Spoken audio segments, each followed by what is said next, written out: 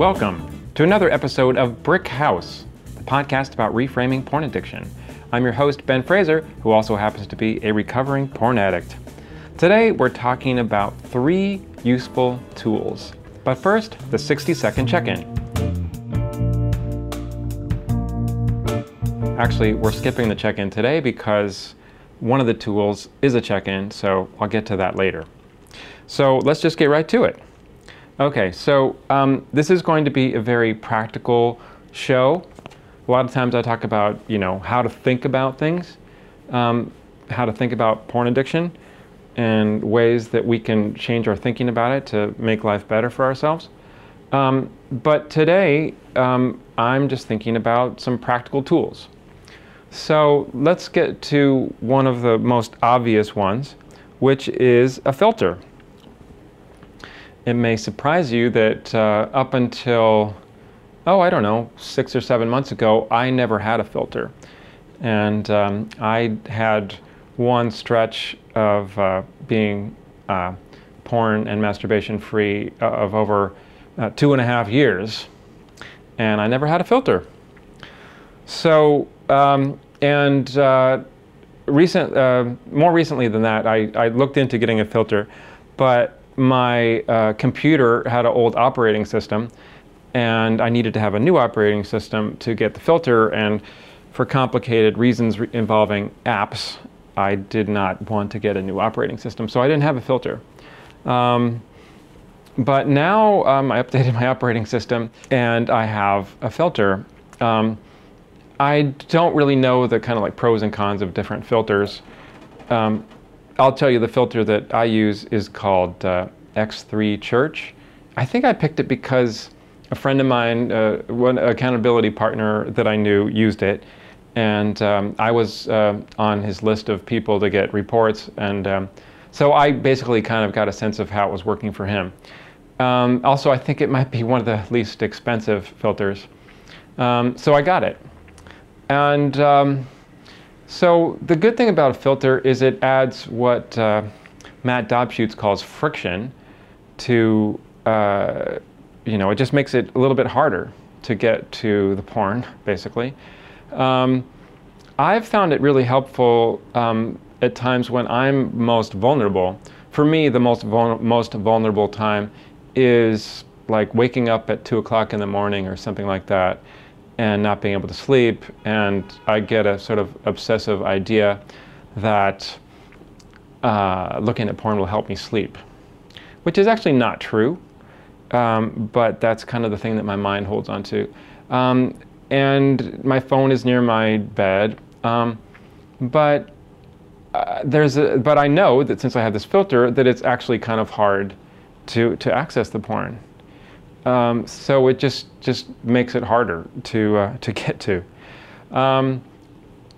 The other thing that thing about a filter, though, is that there's always ways around filters. And I've been talking to different guys who are quitting porn, and they all have filters, and they all find ways around filters. And one of my accountability partners, we were doing a check-in session, and he said, I just thought of a new way around the filter. And but he, to his credit, he actually figured out a way to block that way around the filter. There's definitely ways around the filter, and if you know anything, if you're tech savvy at all, you can figure it out. You can figure out something. So, but it does mean that there's extra steps you have to go through, and sometimes your accountability partner will get a report. And so that's how mine is set up. That first of all, it blocks you, and second of all, it sends a report to whoever you designate that you tried to look at something that you weren't supposed to look at. So then when you talk to your accountability partner later on, he or she can say, hey, I saw that you were trying to look at something that you weren't supposed to. What's going on? And so that's basically another obstruction, not obstruction, that's basically more friction too. It's like, well, I could try to look, but then I'm going to have to talk to somebody about it. I can't hide it. So I think that's all useful. I think mine is like $6.95 a month. And the cool thing is you can put it on all your devices. You can put it on your tablet, your phone, your computer. It's the same price, even if you use it on multiple devices. So I think that I recommend that.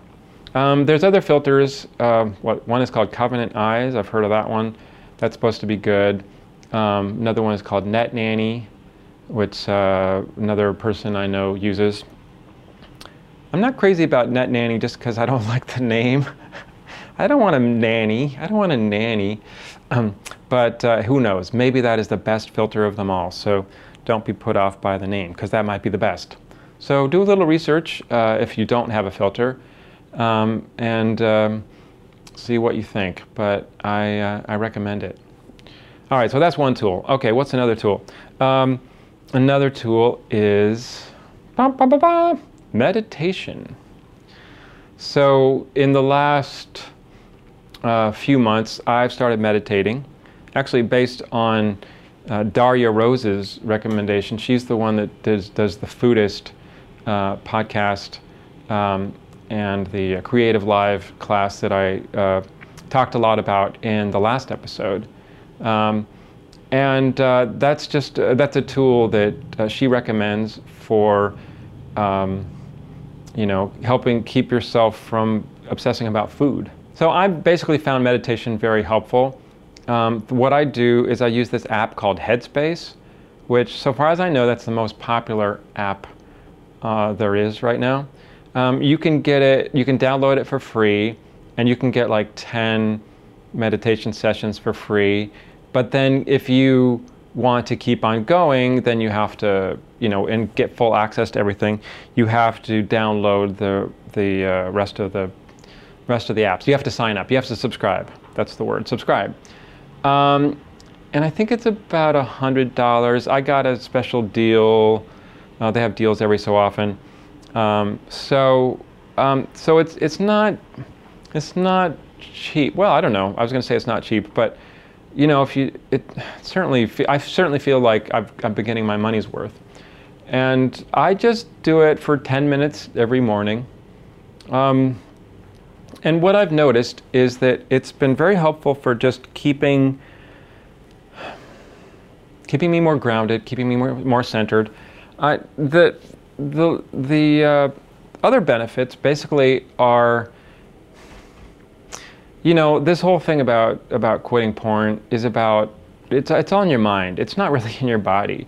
You might get confused and think, oh, it's like I've got all these dopamine, or this, I've got all these stuff going on with my body. I'm really aroused and I have to do something about it. But, I think it's really 99% of it, well, let's say 95% of it is in your mind. It's what you're thinking about. And what I've noticed about meditation is that I've started really paying attention to my thoughts and feelings. And what you kind of learn to do is to notice that your thoughts and your feelings are not you. So you can have a thought like, I really need to look at porn right now, and you can notice that that's a thought. And the thing about thoughts is that they pass and that they change. You don't have to act on it, or you have a feeling like you're feeling really anxious or agitated, and you can notice that thought and that feeling, and then move on. You don't have to chase it. You don't have to follow it. So this is basically a kind of a way to train your mind to not get so caught up in itself, to get a little bit of distance from having to kind of follow your thoughts and feelings. You don't have to follow those thoughts and feelings. So it's actually really liberating. And it doesn't take long, just 5 or 10 minutes a day. And I think if you try it, if you do it, you'll notice that it does make your life better and easier. So I recommend Headspace. But there's other apps, and you don't really need an app. Actually, you can just read a book or something, or talk to a friend, or there are classes. There's lots of ways to learn about meditation, but that's just kind of the easiest way that I've found. Okay, so that's number 2. The third tool I want to talk about is a check-in. It's called the FAST check-in, F-A-S-T. F is for feelings, A is for activities in recovery, S is for sobriety or unsafe behavior or unsound behavior, and T is for threats or triggers. So what I'm going to do right now actually is I'm going to do a fast check-in with you right now. And the thing about a fast check-in is it doesn't have to take very long. I actually do have a regular weekly check-in scheduled with one guy, and we take a little longer. We take like about 25 to 30 minutes total, but you can do 5 minutes each. I mean, this is something that you want to do with somebody, and I find it really helpful to have a weekly check-in schedule with somebody. Some guys, most of us are guys, I think, who are listening to this. Some guys actually do fast check-ins with their partner, their wife. That can work. If you have that kind of relationship with your partner, I think it's just better you're a lot more free to talk about things with an accountability partner who's not your partner in life, who's not your wife or girlfriend. Anyway, so I'm going to do my fast check-in right now, and maybe I'll just time it just to see how long it takes me to do it, because I'm sort of curious. So I'm getting my timer right now. Ready, go. Okay, feelings. Right now I'm feeling kind of energized because I'm doing this podcast. I'm feeling a little anxious about money, which is normal. Although my money situation is actually going well. I have some work things that are stressful right now. That's also kind of normal. But overall, I'm feeling pretty good. Feeling pretty good right now today. Activities. I've been listening to some podcasts. I'm making a podcast. I talked to an accountability person today. I talked to another accountability person last week. And I didn't meditate the last couple days. I got some exercise yesterday. Okay, so those are some activities in recovery. Oh, didn't I go to a meeting? Like a week ago or so, I went to a meeting with the other guys in my group, in my support group. Okay, I'm going to count that too. Okay, so the next one is S, which is sobriety or unsound activity. In regards to porn, I'm doing really well with sobriety. I'm on day 92, which feels good to me. In terms of masturbation, which is not part of my bottom line, but it does count as something I'm trying to stop because it leads me back to porn. I may do another podcast on that specifically. So it's only been about a week since last time I masturbated. Basically, well, no, I'm going to save that whole masturbation thing for another day. So that's my sobriety. Unsound activity, I don't think I have done it. I don't think there's anything to report on that regard. I did consider watching a movie which may have been rated R and may have been made in the 80s when R-rated movies had a lot of nudity. I think I did consider that, but I didn't do it. But it did cross my mind.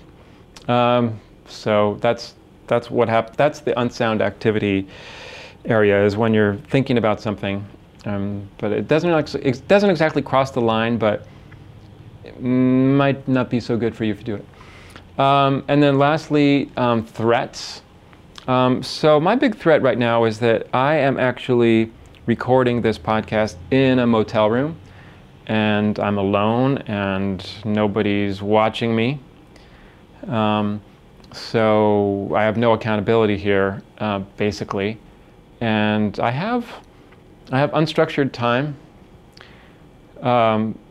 So it's a bit of a high risk time for me.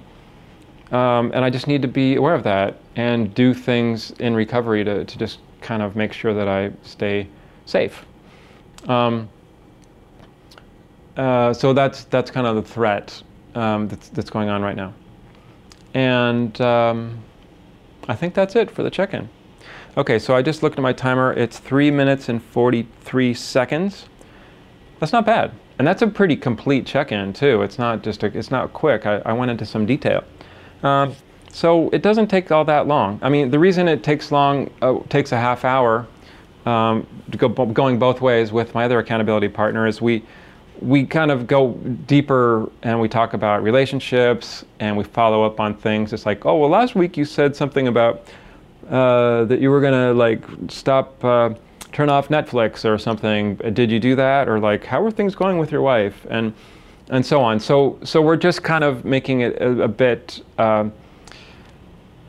deeper, kind of a check-in. So that's what I wanted to share with you this week. So to review, the 3 tools are filter, meditation, and the fast check-in.